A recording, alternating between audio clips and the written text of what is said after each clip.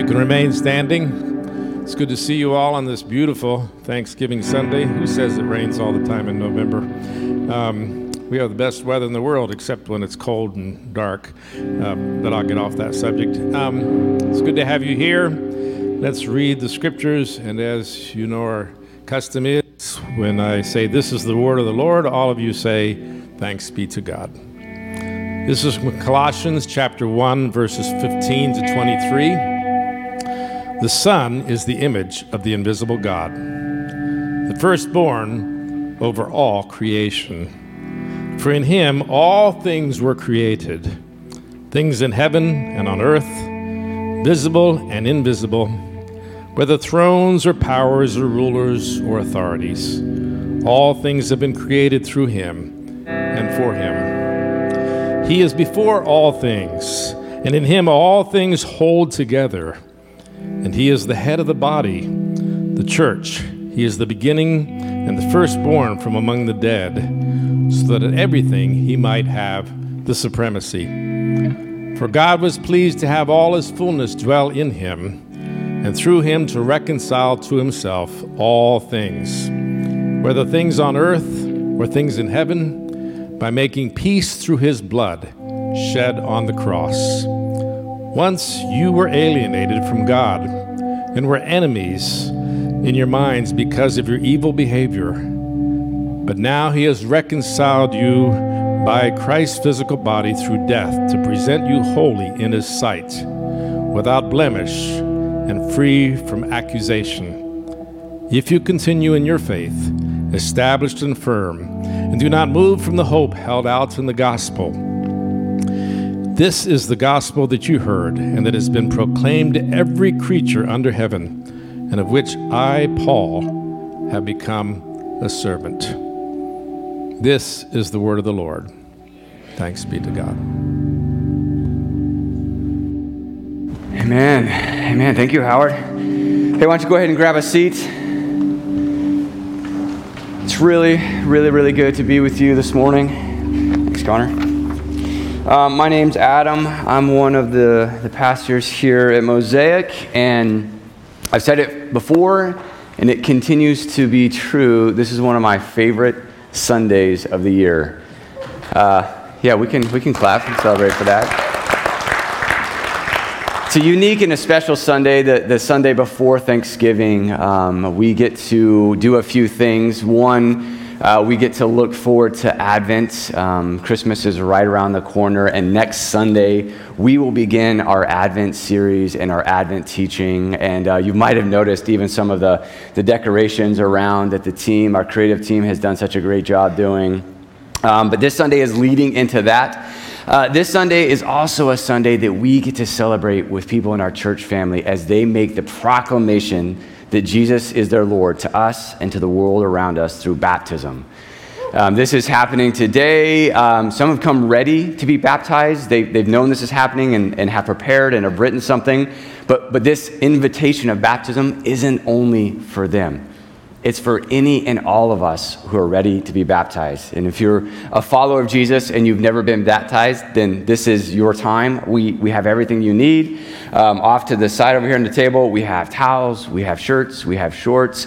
And if at some point God decides this is the Sunday for you to be baptized, we're ready to take that step with you and to help. There'll be some direction for you here in just a few minutes of how you can do that. But we get to celebrate in baptism today, and we also get to do a unique kind of offering, which is a food offering. Here towards the end of our gathering, we'll bring food that we have purchased up to the front of the stage as an offering to God that will end up on the tables of our neighbors right here in our city. And it's a timely thing. We know food scarcity and the need for food doesn't take the holidays off. In fact, it's a more critical time for those things, and so we get to participate in that today. But before we do all those things, here for just a few minutes, I want to open up Scripture and look at this passage that Howard just read. And before we do that, I actually want to take a moment just to pray for us. Father, thank you for this day.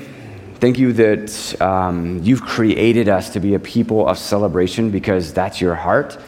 You've created us to be people who recognize you, your glory, and the beauty that you've created, and that we get to respond in worship. We get to respond by opening your word and allowing our faith to grow and to mature. And so we thank you for this day, and we love you. In your name, amen. So the last almost exactly 12 months, we've been in a teaching series through the book of Luke. And we'll pick that back up after Advent, and then we'll continue into the book of Acts. The book of Luke and the book of Acts were written by a person and written to a person named Theophilus. And in the beginning of Luke, it says that the author of this book has collected all of the information about Jesus. They've researched, they've studied, they've done their due diligence, and they've collected the information about Jesus, and they want to present it to their friend Theophilus so that they can know who this Jesus truly is. And today, as we are getting ready to pivot for a season out of the book of Luke into our Advent time, I want us to look at this passage in Colossians that Howard just read. It's one of these kind of iconic places in Scripture where we are given handles and a way of understanding who Jesus is. It's 9 simple verses, and yet it contains so much. It's written by a person named Paul. He is actually credited and writes about this himself at the end of this. And it's written to a church in a city called Colossae who are discovering who Jesus is. And this passage that we read in Colossians is actually written as a poem. And it's written creatively, and it's written to give access and further clarity of who Jesus is. This same Jesus that we've been learning about week after week, walking through the book of Luke this past year. This same Jesus whom we will be celebrating the arrival of in the weeks to come. So on this Sunday, as we are pivoting from the teaching in Luke into Advent, I want us to look at this poem and what it teaches us about this Jesus that we're celebrating. So if you have your Bible or your Bible app, or you can follow along on the screen, let's start with chapter 1, verse 15. And it says this: the Son, and you'll see that that's capitalized, it means it's a title, it's talking about Jesus. The Son, Jesus, is the image of the invisible God, the firstborn of all creation. This first verse tells us something about this Jesus who we've been studying about for the last 52 weeks. It tells us that he is the image, the visible representation, the icon of the God of the universe. This Jesus, whom we've been listening to the teaching, we've seen the power and the demonstrations and the miracle. We've seen his character. We've seen how he interacts with people. This Jesus is the icon, the representation of the God of the universe. Another way to say it is everything you and I need to know about the God of all creation. This God's character, his posture towards us, his power, his kindness, his goodness. All of this is made known through the life of Jesus. This is why we look at him over and over. He is the icon, the representation of the God of the universe. We're about a week or two removed from our nation's midterm elections. And I'm not wading into political waters on Thanksgiving Sunday. Don't worry. I would never. But part of what we did is vote for representatives. There's a little over 400 that represent the people of this nation. And the idea of representative is that they come from a swath of land, a specific geographical region, and the people in that place, they vote this person to be their representation where law is formed and decisions are made. And this is the system that we have, and to greater or lesser degrees, it kind of works. Right? But we know that there's frailty in this representation process. There's a human element where, as representation, I am myself flawed. What I represent, I might not represent it fully to the extent because of my own misunderstanding, because of my own frailties, because of my own brokenness. Yet in this scripture, we see the perfect life of Jesus put on display as representation of who the God of the universe is. Why does this matter so much? Why does it matter that we understand the God of the universe, that we understand his character, his thoughts and posture towards us? A.W. Tozer says, what comes to mind, the ideas, the thoughts that come to mind, the emotions that bubble up to the surface, what comes to mind when you and I think about God is the most important thing about us.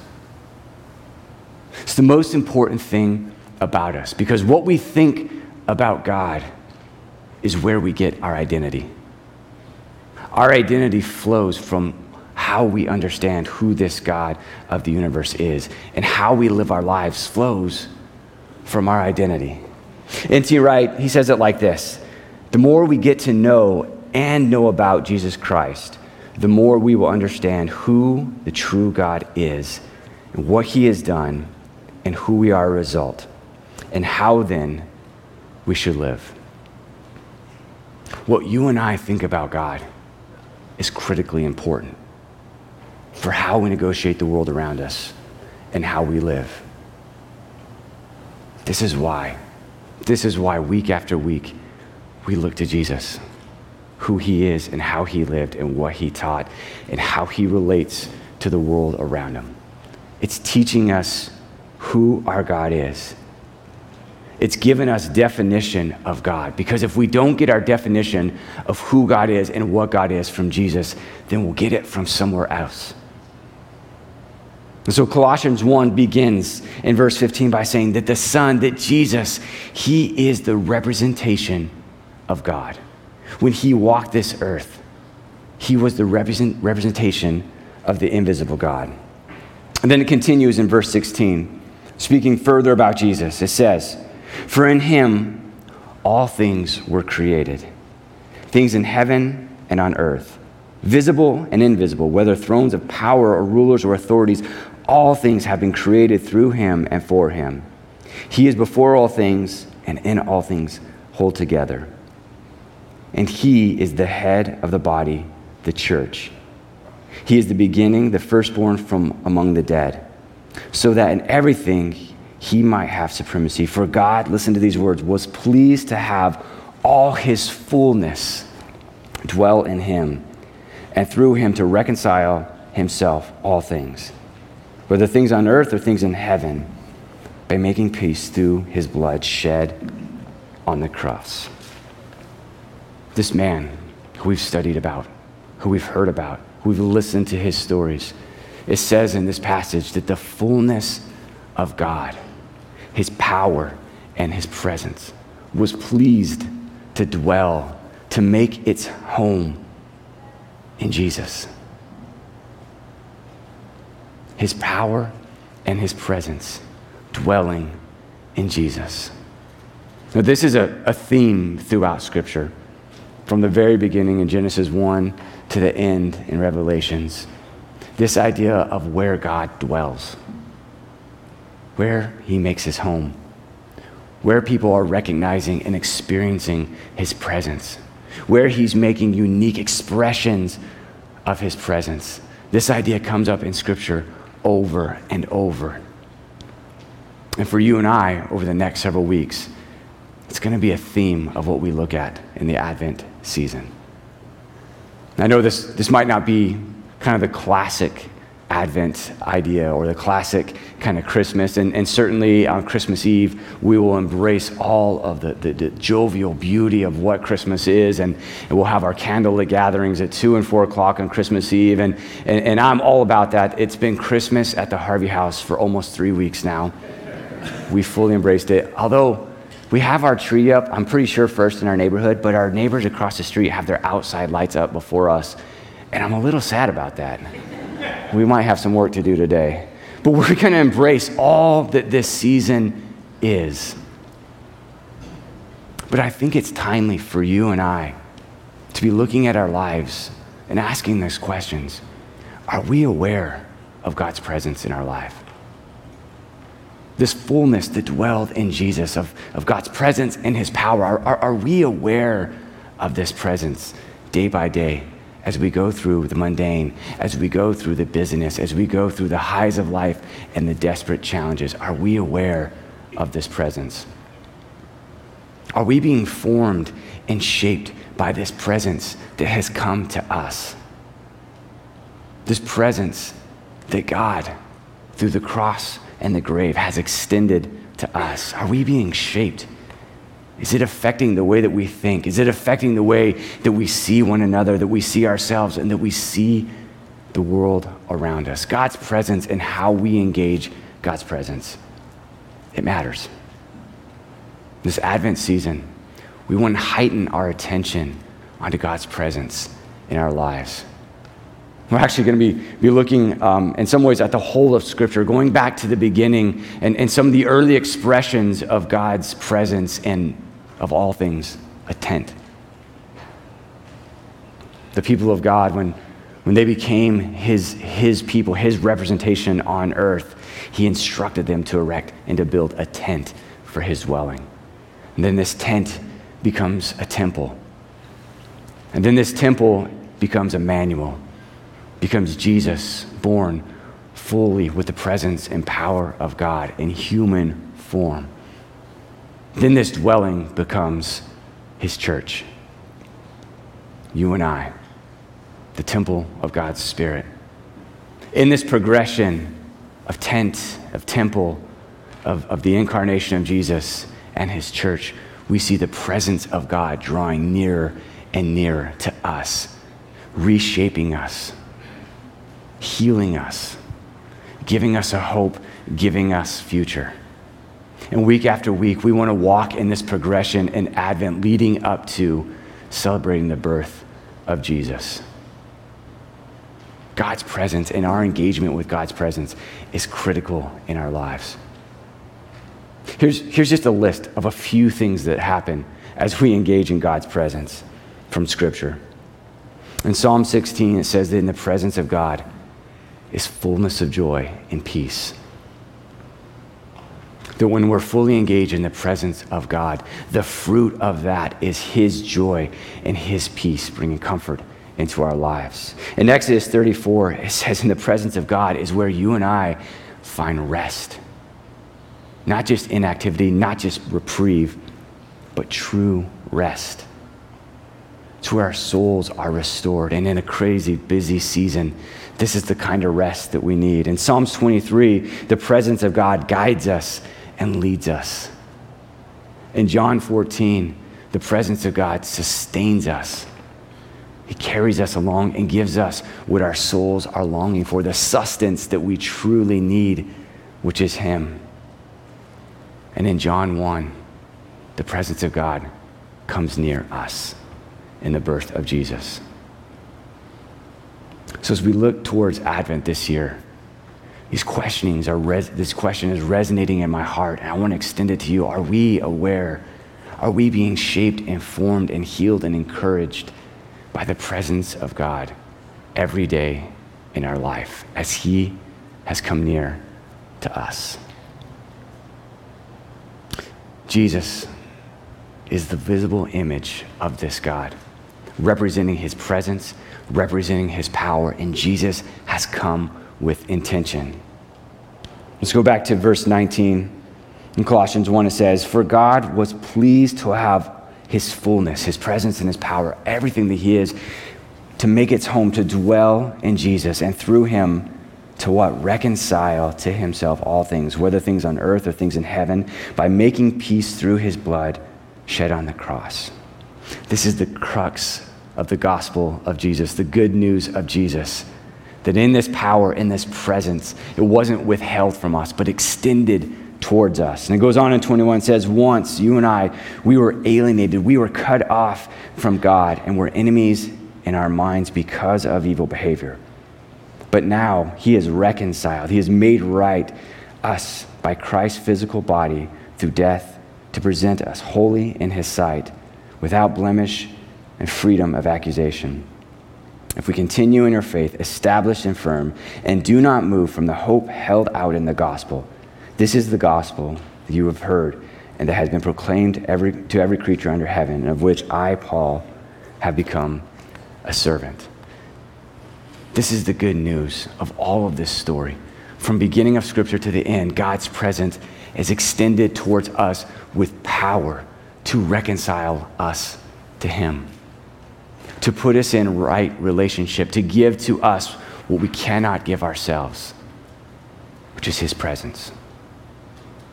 So I have 2 invitations. We're going to continue in our gathering into baptism and celebrate through our food offering. But the 2 invitations I have for us are simply this. 1, God's desire, like we read about Jesus, what he's pleased to do is to dwell and to make his home in you and I. This is made possible from what we just read by the power of Jesus through the work of the cross. That God can make his home in us. That Jesus can become the means of our salvation, becoming our Savior, becoming our Lord. This is extended to you today. No matter where you've been, no matter what life has brought you, or what you've brought life, this invitation is extended toward you today. To say to the God of the universe, by the power of your Son, through the work of your Son on the cross, I want you present in me. This is extended to you today. And if this is your decision, or if this is spurring in your heart, I'd implore you, come and find one of our pastors. We'll be at the side over here towards the end of this gathering.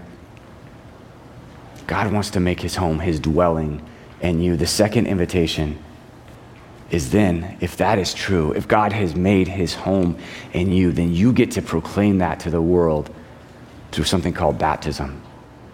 Baptism is the immersion into water and the coming back out. And it represents aligning with Jesus' death, burial, and resurrection. We do this because Jesus did it. We do this because Jesus has said, go forth into all the world, make disciples, and baptize in the name of the Father, the Son, and the Holy Spirit. We do this so that we can proclaim to the world, I am a dwelling place. God's presence and his power is alive and it's active in me, and I'm here to proclaim that to the world. Those are 2 invitations before you today. To make God's dwelling your heart and to be baptized. If you've come today and you didn't bring clothes to be baptized, I've already mentioned we've got those. We've got towels. We've got a tank of water. I checked it before the gathering. It's nice and toasty. If you're ready to be baptized today, I'm going to invite you in the next moments as we're singing a song, make your way over to this table. We're going to have a few leaders standing over here who are willing to help you, to answer questions, to give you directions, whether that's practical, whether that's theological, whatever you need. But don't let this moment go by without making the proclamation. If God has made his dwelling in your heart, to make that proclamation to the world around us. Father, we glorify you today. God, it's fascinating and humbling and mind-blowing to think that you are perfection. You are complete, pure love and light, and in you is no darkness. And yet, you choose to make your dwelling in us. It's amazing. It's a reminder and a testimony to the power of Jesus' blood spilt on the cross. That we can contain your presence and your power. So Father, we thank you for that. And we thank you for this expression of baptism, that we get to celebrate, that we get to revel in the fact that you make your home in us. So Jesus, today we honor you, we thank you, we love you. In your name, amen. Let's continue to worship.